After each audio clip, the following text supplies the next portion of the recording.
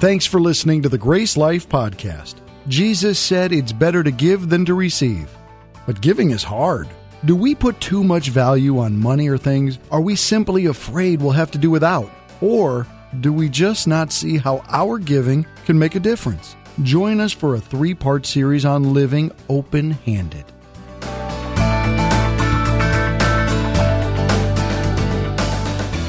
All right, well, we are in a series that we started last week. It is a 3-part series on being open-handed.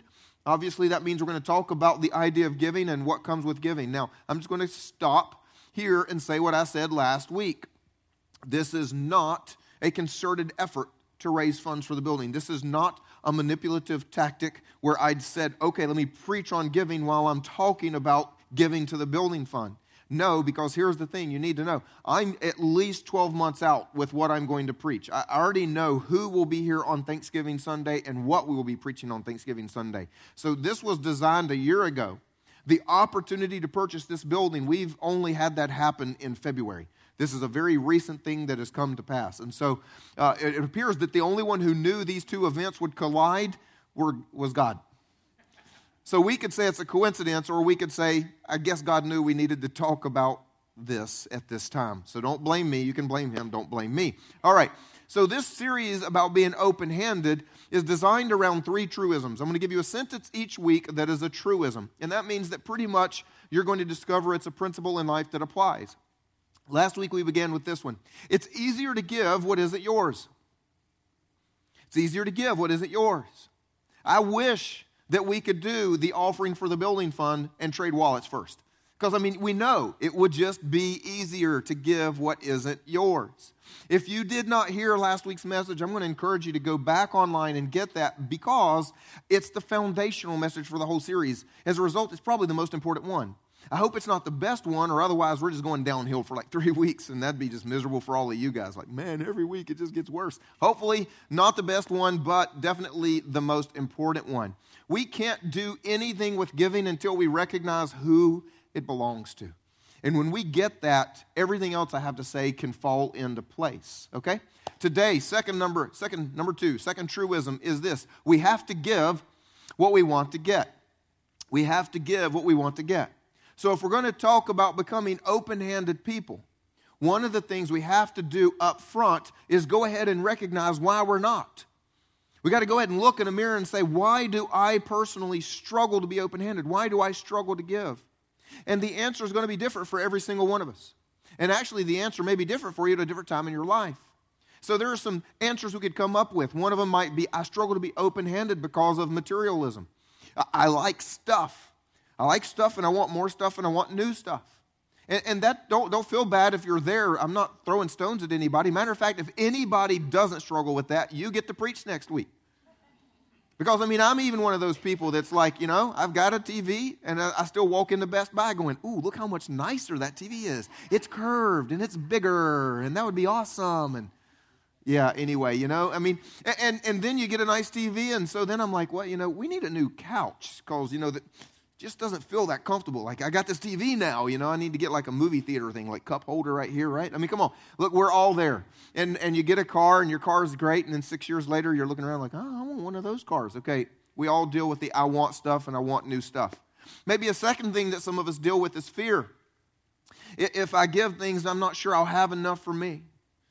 Maybe another thing that we struggle with is just an unwise financial practice. Sometimes we want to give money, and it's just not there to give. Because you're already 3 months behind on a bill, and you're thinking, well, if I give this away, then how am I going to pay that? So to make you all feel better, I'll just go ahead and tell you, my wife and I, we've struggled with all 3. We've done all 3. I know what that feels like. We definitely very early in our lives, we wanted a lot of stuff. We got a lot of stuff, and we did that by the help of unwise financial practices and our good friend Visa. We just go window shopping. Turns out we weren't window shopping. Somehow window shopping, we always came home with stuff we didn't have money for. And so we've learned not to window shop. But then also, because my wife, she grew up in a communist country. She grew up the majority of her adolescence and childhood standing in bread lines and under one of the worst dictators in recent history. And so, unfortunately, ingrained in her is the idea, I don't know if there will be enough. I don't know if there will be any there. I don't know if I will get what I need. And so even to this day, that's one thing that she still kind of works through is, I'd love to give, but there's just that apprehension that sometimes maybe we were raised in a home where there wasn't a lot of money and there's something there we don't even know is there. So what we need to do is discover what's happening here so that we can become like this. We've got to ask that question. So today what I want us to do is look at a passage. You give me that water. Look at a passage that's going to help us discover the process of what's taking place inside of us. Because once we do that, then we can begin to open up our hands and see. And I'm going to go ahead and tell you, the passage we're going to use is not something that you would normally use if you're talking about giving. It's not that kind of passage. It's not one that would immediately come to mind. But there's something really profound that happens in this story that I think will change how we view giving. And so if you've got your Bibles, you can turn with me to 1 Kings chapter 16. If not, it's going to be on the screen behind my head. 1 Kings chapter 16, it's in the Old Testament right before the book of Psalms. And we're actually going to look at a pretty large passage today, so I'm just going to go ahead and give you a heads up. We're going to do a lot of reading here. And we're going to jump around a little here at the first just to set the stage. And so it starts like this. We've got a new king. If you've read any of the book of Kings, it's really just telling us what keeps happening with each king. We got a new king and a new king and a new king and a good king and a bad king, and this is kind of how this is going down. So now a guy named Ahab shows up.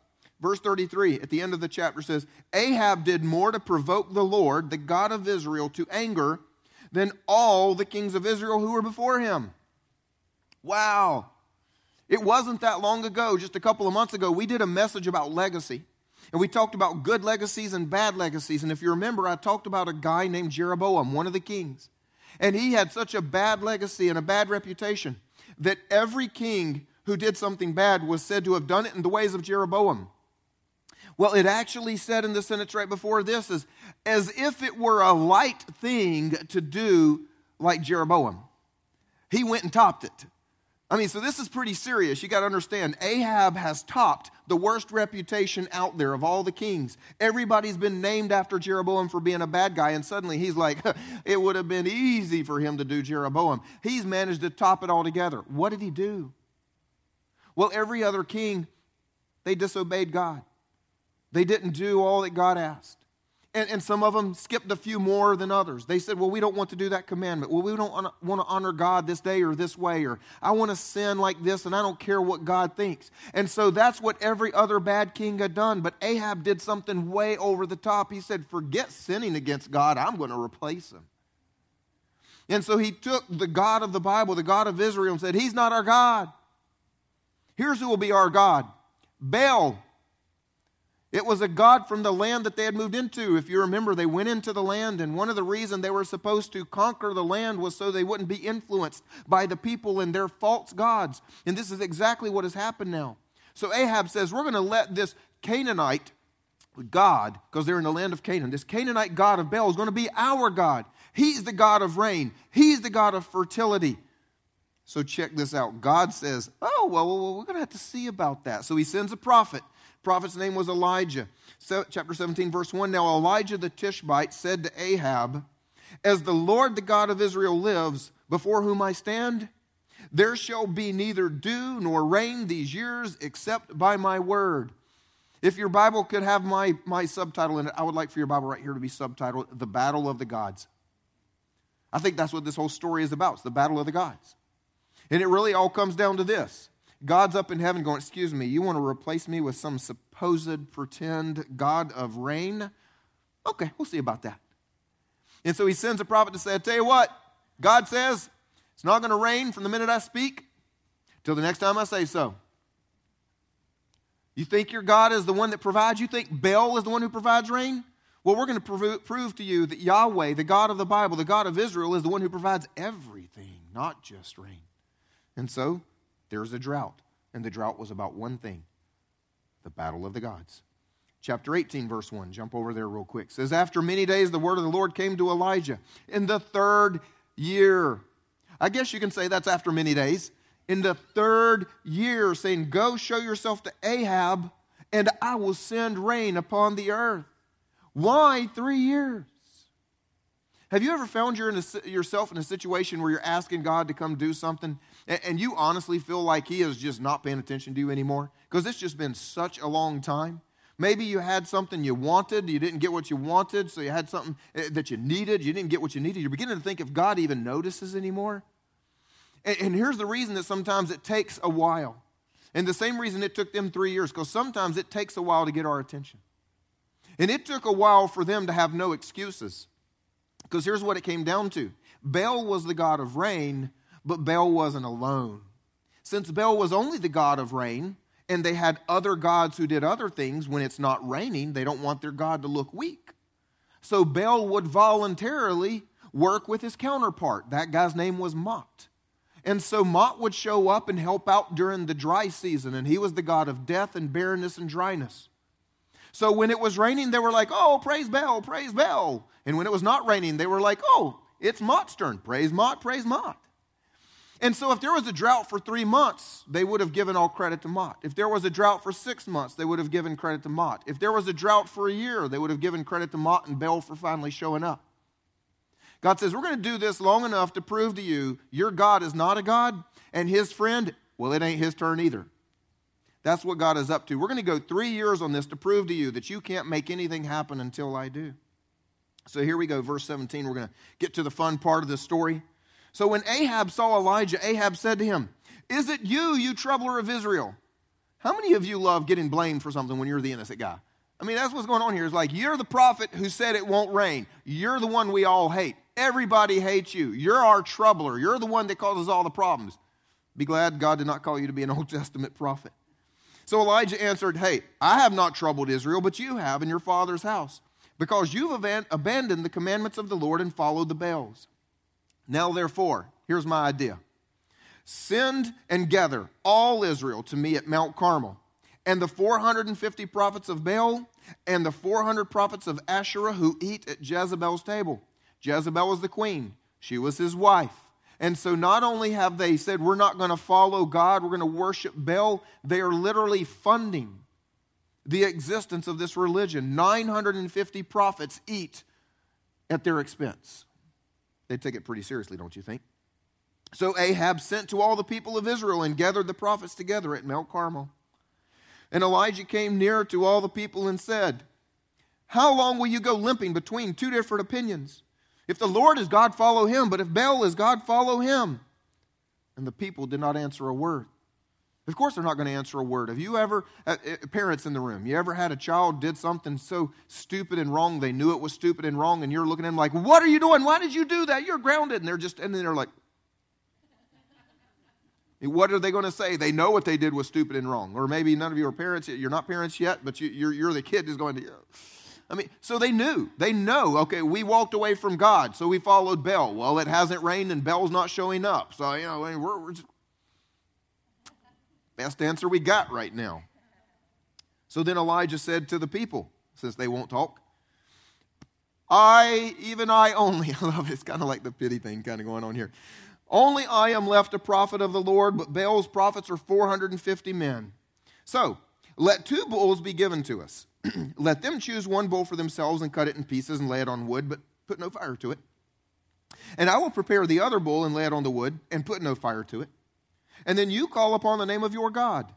I will call upon the name of the Lord. Check this out. Not my God, but the Lord. I just love how he always takes every opportunity to remind us there's only one true God. He doesn't even see this as a fight. I'll call upon the name of the Lord.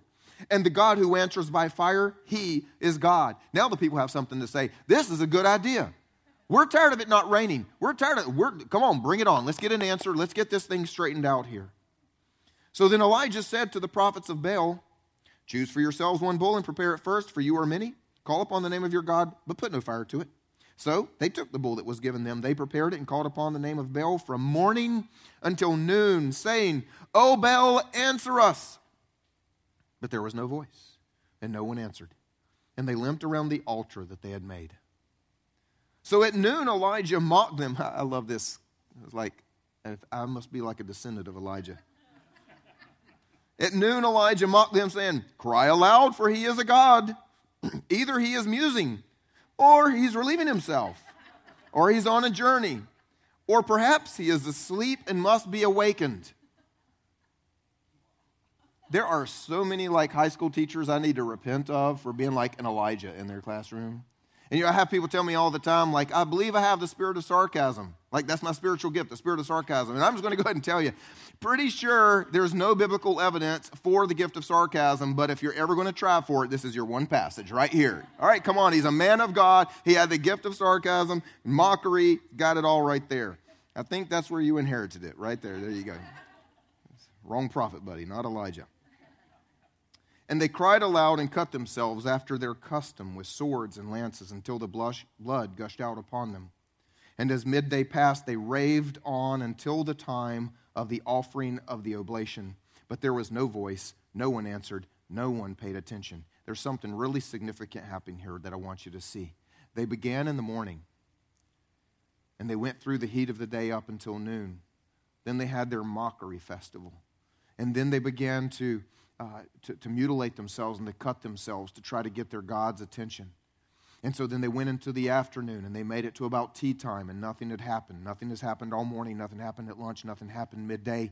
And they get to this phrase, the time of oblation. What in the world is that? Turns out it's incredibly significant. The time of oblation was one of the two sacrifices that were set up by Moses, by God. He brought them into the promised land and he says, here's what I want you to do. Command the people. And so Moses taught the people, command the people every day they will get up in the morning and they will sacrifice a lamb to me. And every evening at dusk, as the sun is setting at twilight, they will sacrifice again to me. And this is simply to remind them that I am their God and they are my people. This is to remind them that this is the place where I will meet with them. At this temple where they make the sacrifice, I will meet with them. I will speak to them. I will reveal myself to them. I am their God, and they are my people. Now, it would go, obviously, without saying, since they've stopped worshiping the Lord as God and they're worshiping Baal, they've quit these sacrifices. The daily reminder that He's our God and we are His people, and this is where we hear from Him. Which would also tell you, chances are, the only thing they've heard from God in a long time is Elijah. God says, stop it. God says, stop it. God says, stop it. Matter of fact, it's not going to rain. And then Elijah runs off and hides. Then they don't hear anything at all. They've not heard anything because they're no longer worshiping God. And so this is the time of day. I mean, when you just look at what God does, He's so cool. God's like, I'm not just going to randomly show up at like 1:30. No. I've got a time. I've set aside a time to remind you, I'm your God, you're my people, and I'm going to show up at that time. So here we are. They've had all day long, from early morning through lunch, through midday, the sun is about to set. And as it starts to get darker over the landscape, they're about to see the greatest light show they've ever seen. And I need to set the context to help you understand this. I want you just to imagine what's going on. It would be similar for us with like the day where the president gets inaugurated. That's a pretty big deal, isn't it? And a lot of people gather and the streets are filled and the mall is filled and there's people everywhere. And it would seem like everybody is there, but the reality is no, everybody's not there. Many of us still have jobs. Some of us might actually catch a little on TV, but the rest of us, we're living our lives. We're going about our day. We're still at work. So we get the idea from this story that maybe all of Israel has come out. Well, that's not possible. All of Israel is too big and too far spread. But I do want you to get this idea. Mount Carmel is about 1,600 feet high, and it stands alone. I mean, it's pretty just out of the valley, this valley of Jezreel that goes for miles and miles and miles and miles and miles. And it's right near the Mediterranean Sea. And so you can imagine that people as far away, many miles away, they're out and they're working in the fields, they're bringing in the harvest, or they're working on the roof on their house, whatever it is they're doing. For as far as people can see, they know way over there, that mountaintop. And it's not like the Rockies of Colorado, but it's got like a flat plain, kind of a plateau. You can go up on Mount Carmel, you can stand and do this sort of thing. So they know, everybody's heard, there's a showdown over there. Something's going on over there. But there are people so far spread across the valley that they can't even tell people are moving around. Some of them are a little closer, a few miles closer. They can at least see something going around. They got good eyesight, a little bit of blurry stuff moving around, that kind of thing. So I want you to imagine now, here we are at the point. The sun is setting. See, God didn't show up in the middle of the bright sun with a lightning flash that, would have been easily missed. God is waiting until the time that they're supposed to acknowledge He's God. Waiting until the time when the sun is setting, It is dusk, and as far as you're going to be able to see, there is about to be the most incredible light show. So Elijah said to all the people, come near to me. And so the people came near to him, and he repaired the altar of the Lord that had been thrown down. That means there was probably another time when there was an act of worship, some sort of sacrifice done here. And so he's taking it and he's building it back. And so Elijah, again, I love this. Everything that he's doing is he's reminding them who their God is. This isn't just a showdown between two powers.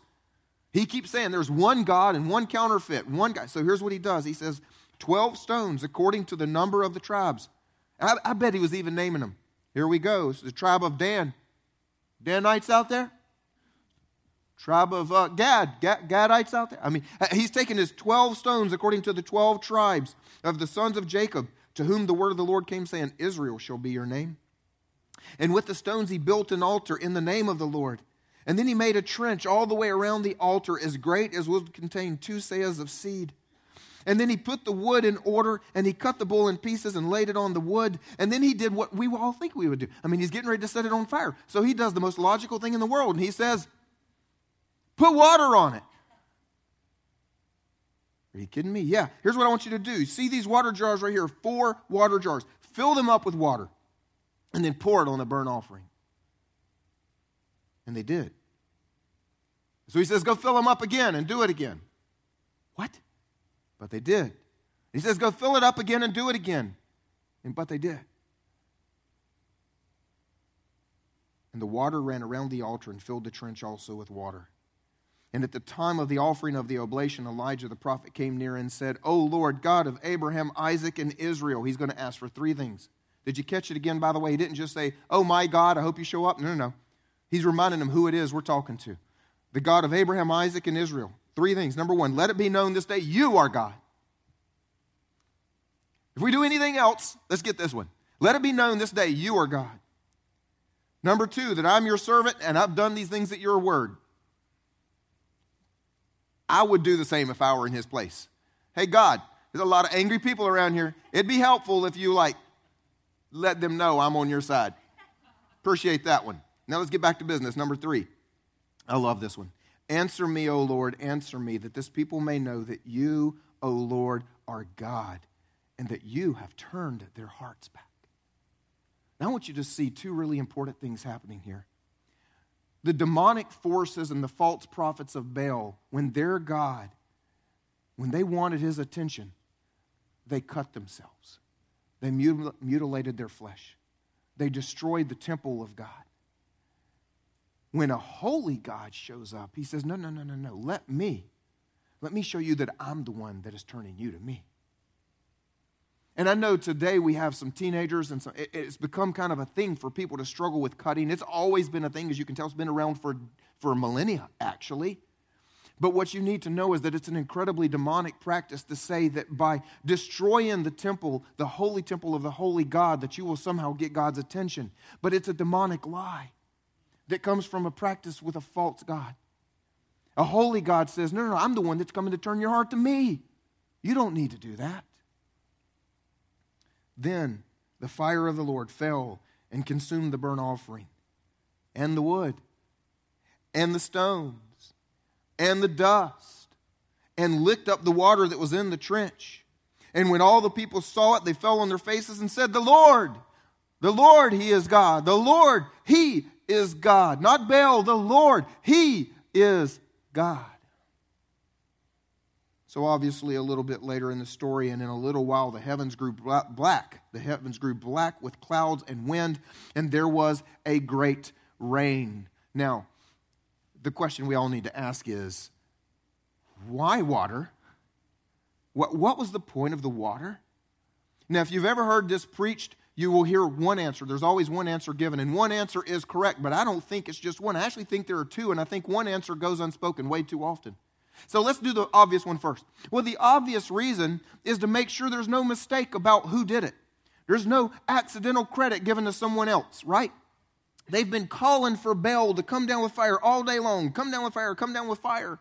And so if Elijah had just got it all put together and suddenly fire falls, they would have said, oh, look, Baal finally just showed up. That's Baal. We did that. You know how we do this with like jars? You're like trying to open a jar. You can't get the jar open. You're trying to get the jar open. You give it to somebody and say, hey, can you open this? And they go, and what do they say? Oh, I loosened it for you. Spirit of Baal on you, just so you know that. Because that's what they would have done. If fire had just hit that as soon as Elijah had it ready, they would have said, oh, Baal has finally shown up. We've been calling on him all day. Look at this. This was Baal. Elijah had to make sure Baal couldn't get credit. The other thing we need to know is that since rain and lightning are sometimes together because of thunderstorms, Baal also got credit for lightning. So if a random lightning strike had just come out of the earth or out of the sky and hit this thing and consumed it, they would have said, look, Baal has shown up. And so Elijah needs to make sure this thing is so wet. Lightning is not going to strike soaked wood. Lightning is not going to strike standing water, right? And so the first thing, the obvious thing that you hear preached all the time is we need to make sure this was God and not some other false god. That's why Elijah said, pour out the water. That may be why Elijah said, pour out the water. But here's the question, why did God say, pour out the water? God said, you want to see it rain in a drought? Then pour out your water. You want to see it rain in a drought? I want you to take what's most precious to you. I want you to take what's most hard-earned, and I want you to pour it out. You have to give what you want to get. You have to give what you want to get, and here's why. Because the first thing that God is after in every single one of us is for us to have the answer to this question.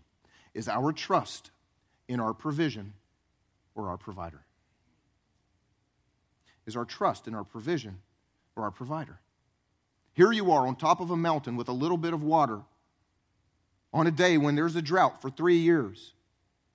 And you could be very thankful for the water that you have and be very grateful because your God Baal hasn't shown up in a long time, so you are hoarding what little bit you have. And Elijah says, hey, you want to see God make it rain? You want to see an abundance come from heaven so much that you can't control it? Then take everything you have and pour it into the sand.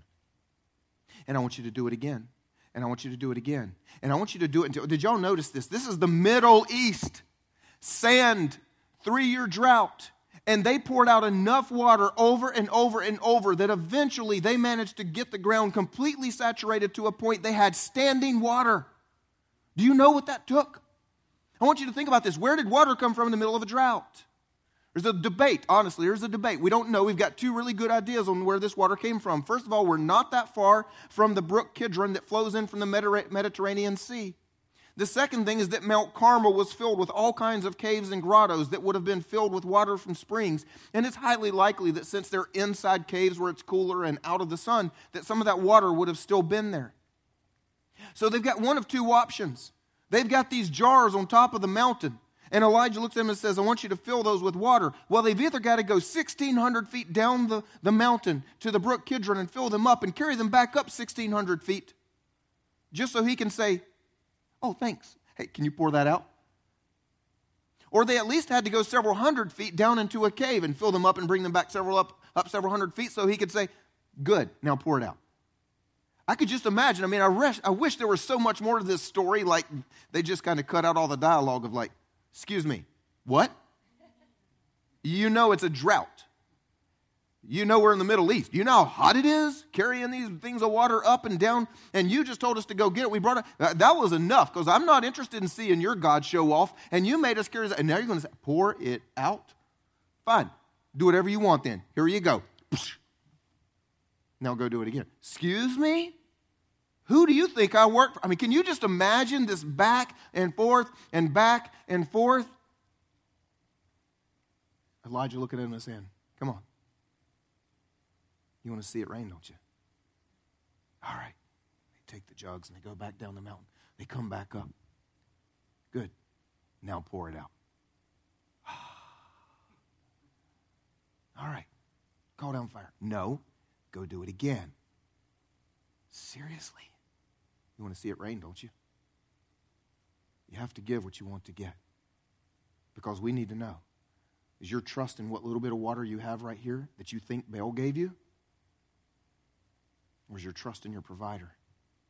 You see, if we go back to this whole thing, what is the drought about? What is the whole battle of the gods about? Water. This whole thing is about water and who they think is their provider. And God says, you want me to show up? Then pour out everything that you have.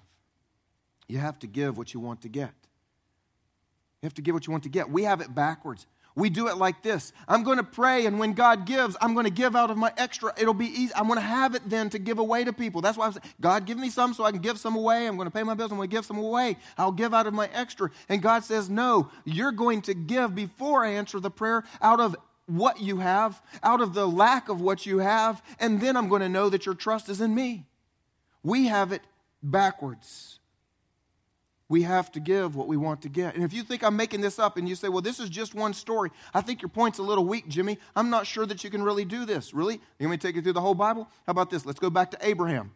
God told Abraham, you are going to be a father of the multitudes. Unfortunately, Abraham and his wife were barren. They couldn't have any children. And so by miracle, they have one. Not when he has 100 kids. Not when he has 50 kids. Not when he has 10 kids. Not when he has 2 kids. When he has only one kid that he can't even make happen again by himself because he's barren. God says, give me that one. You have to get what you want to get. Elijah, right after he said there's going to be a drought for 3 years, he had to run off and hide because he was obviously not the most popular guy in town anymore. And so he comes upon some widow who has nothing because of the drought, right? She's not going to be his biggest fan either. And she says to him, I've got a little bit of oil and a little bit of flour, and I'm going to make a cake, and my son and I, we're going to eat it, and we're going to die. And what does Elijah say? Good idea. Make it, except give it to me. You have to give what you want to get. But if you give it to me, you're never going to run out. Fortunately for her, she obeyed. She never ran out. We could keep going. It's a biblical concept. Here's what God is after. Is your trust in your provision or your provider, you will always have to give what you want to get. Now, I could stop right there. Because that preaches good, doesn't it? I mean, some of you are already inspired and you're already ready to go, all right, man, I got to deal with this. And I'm going to mess you up really bad. Because that's not the point today. You see, if we stopped right there, some of you would misunderstand the point. You would get this idea, oh man, I got to give because I can get. If I give to get, we would find ourselves stepping into a realm that some people call a prosperity gospel. If I just give, I'll get. And there's so much truth to that because God is a giver. And as we learned last week, I mean, if you take something and you put it into God's kingdom, He's going to give more for you to put into God's kingdom. It's just, you can't keep up. You can't outgive God. And anytime you're giving, God's going to give back. And you can't stop that. The problem, though, is when we are doing it to get. When we're giving to get, giving to get. And it becomes this game of, well, I just got to pass the test. If I give, then God's going to keep giving to me. And I'm giving only so that I can get. If I give, then I will get. Give water, you get rain. Give and get. But here's the thing I want you to know. Giving shouldn't be about getting. And yes, because God is good and because His principles work, you can't stop the fact that it's going to come. But it shouldn't be about getting. Here's what giving is really about. Giving is about discovering and removing false gods. Did you notice that's what really happened? Let's go back to Mount Carmel again. I want you to give me your water. What were they really about to get? Not rain. Fire. What they were really about to get. Give me your water, and what you will really get is the false god called out and the true God showing up. If you will give, you will discover what really exists in your heart, and then you'll discover who the true God is that can meet your needs. That's what happened. Rain came after they recognized they had a false god. Rain came after they recognized the true God and bowed down and called Him that. It wasn't give water, get rain. It was give water and get a revelation of the false gods that rule your life. So you don't actually give to get. You give to discover and to dethrone the false gods in your life. Now, right now, many of you are going, who cares? I don't have a little shrine to Baal in my house. I haven't heard Baal worship is all that current in 2017. And you're probably right. Baal worship is not too current in 2017. Most of you think you're off the hook, but you're not. Because none of us are. The God on the throne of our hearts, the false god we deal with, may not be named Baal, but, well, here are some examples. It could be named security that says to you, I can't give because I need it for my future. Remember the story we heard at the beginning of the message where that's the very thing. They had saved up money for their future to either pay off a house or buy cars, and God told them to do a very dramatic gift. It was a very dramatic gift God called them to do. Maybe the false god is fear. It says, I can't give because there won't be enough for me. Or if I do give, how can I know that God's going to show up? Maybe the false god is the God of hard work that says, I can't give because I don't want to give, because I earned it. I worked hard. And I wouldn't have to give to those people if they'd stop being so lazy and work hard themselves. Why should I make up for their laziness? Maybe it's the false god of selfishness that says, well, I can't give simply because it's mine. Maybe it's the false god of materialism that says, I can't give because I want that, because my life will be better if I have that. Maybe I can't give because the false god of greed says, I can't give because I just need more. More. I just need more. You see, we have to give, but we don't give to get. We give to recognize the false gods that have set themselves up in our lives.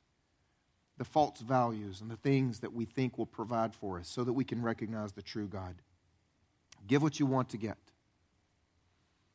Then fire comes. And fire reveals the false gods, but recognizes the true God. And then you do get something. You know what you get? You get an end to the drought. You get an end to the drought.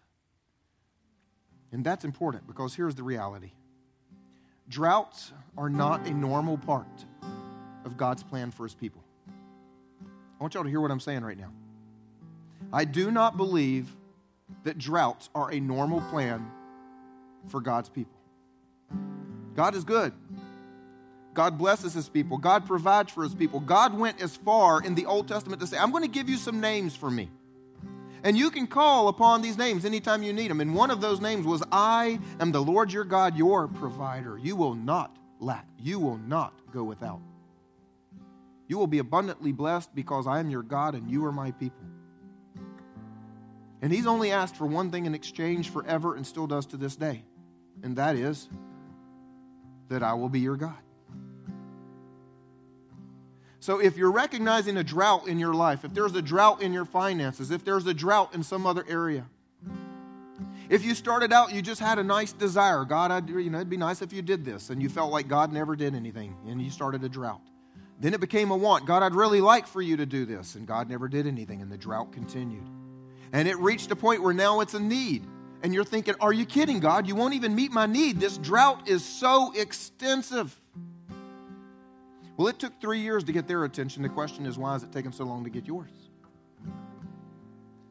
If you're facing a drought, I'm going to bet God has initiated a battle of the gods in your life. And He will not let any other false god win. No, the drought will remain until fire falls and consumes everything that's not real. And He is shown to be exactly who He is. And you do exactly what they did, and that is fall on your face and say, the Lord, He is God. Not my stuff, not my greed, not my accumulation, not my future, not my security. He. I can give because He's my provider. And that's where my trust is. You see, if God didn't ask us to give what we valued most when we had the least, we would never discover what's going on in here. You have to give what you want to get. Amen? I want to close by talking to those of you today that maybe you're not exactly sure about this whole Jesus thing. You know, Chris got up at communion and he talked about how Jesus died on the cross for us. And maybe you've heard a little bit about some of that before. Maybe you heard as I was talking in the message about how God says, I just want you to know that I'm the one that turns your heart back. My Son is the one that died for you. You don't need to cut yourself for me. You don't need to show up in church for me every Sunday and try to check a box. You don't need to try to behave well. You need to recognize that I love you, that I have called you, that I'm here for you. And if for somehow you've missed that, maybe this is your first Sunday ever hearing it. Or maybe you've heard it many times and just let it go over your head or off your back or whatever the story is. Maybe today is the day where finally it's time to respond and say, thank you, Jesus, you died for me. And now I want to live for you. If you've never done that, I want to help you do that here this morning. I'm not going to embarrass you. You don't have to stand up. You don't have to come down front. You don't have to do anything weird. Just right where you are. We're all going to pray. Would you all join me? Say something like this to yourself and to God. Lord Jesus, I thank you for your love. I thank you for your mercy. I thank you for your forgiveness. I thank you that you died for me, and so now I do want to live for you. And my simple prayer here today is that you would give me a life of great meaning and great purpose in your kingdom. Amen. Let's celebrate with those people. Amen. Thanks for listening to the Grace Life Podcast. For more information about us, you can go to gracelife.me. That's gracelife.me. You can also follow us on Facebook at facebook.com/GraceLifeMe and on Twitter at GraceLife Church.